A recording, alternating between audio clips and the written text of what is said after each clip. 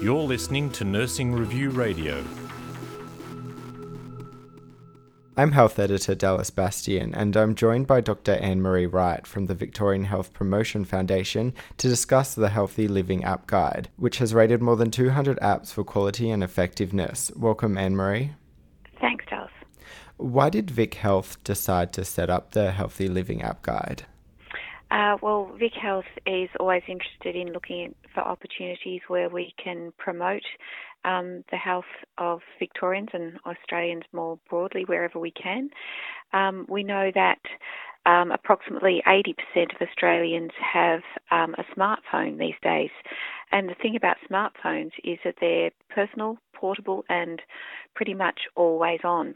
And because apps are used within a smartphone context, it just seemed, and that we know a lot of people are using apps, it seemed like a good opportunity to investigate the healthy living apps that are out there for people and provide people with more information about which ones are likely to be effective for them.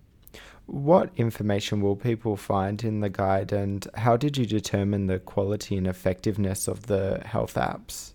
Okay.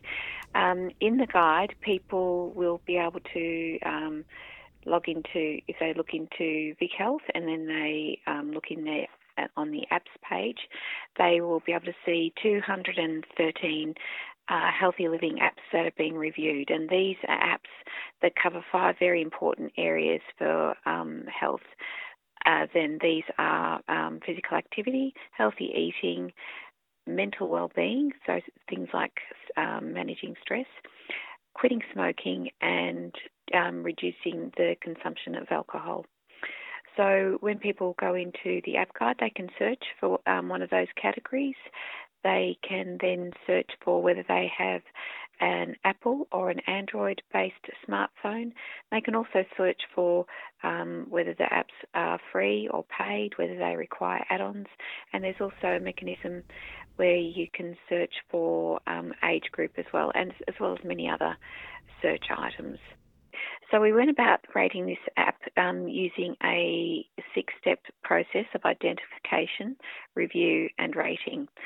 And before we started on that process, we reviewed the scientific literature to find what are some of the most scientifically rigorous ways that we could review the apps, and it pointed toward 2 key things that we should cover, and that was looking at the quality or functionality of the apps.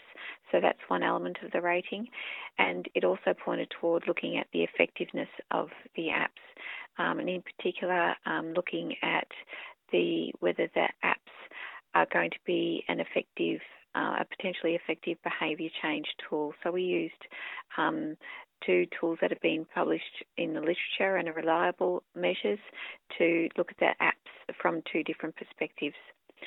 And I should say, when we went through the 6-step process of looking for the apps, when we typed in some key terms related to health, fitness and wellbeing into the app stores, both the Apple and Android app stores, we found 58,000 apps that could have been potentially included in the review and rating process. So clearly we couldn't do that many. We had to condense down the number that we were looking at. So we reviewed it for the criteria that I mentioned earlier around physical activity, healthy eating, etc. We also looked at those that had a user rating by at least 5 people of 2.5 stars or more. They had to be in English. They had to be suitable for an Australian context, so using things like Australian dollars or metric rather than imperial measures. We also wanted apps that had a particular that weren't focused on illness, because that wasn't what we were looking at these apps for. So we gradually whittled it down to the 213 that we've provided reviews for on our website. What role do you hope the guide will play when consumers are thinking about buying and using health apps? When consumers are thinking about buying health apps, I'm hoping that this will help them make an informed decision, because ultimately we've done this because we want to support Australians make the best decisions for their health.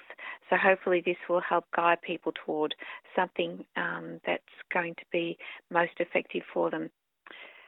So, as I've just mentioned, the main focus of the website and the review and rating process that we've developed and released is for the public. But we're also mindful that clinicians and practitioners are in a unique position to help the people they work with by giving them advice about what they think some of the best apps are on the market. And we hope that this will be a useful tool for clinicians and practitioners to inform them about what are evidence-based apps that they can recommend to the people that they're working with. Also, bearing in mind that we advise that people review it for themselves, but certainly this can be one tool that can be helpful for clinicians and practitioners. Thank you for your time, Annemarie. You're welcome, Dallas.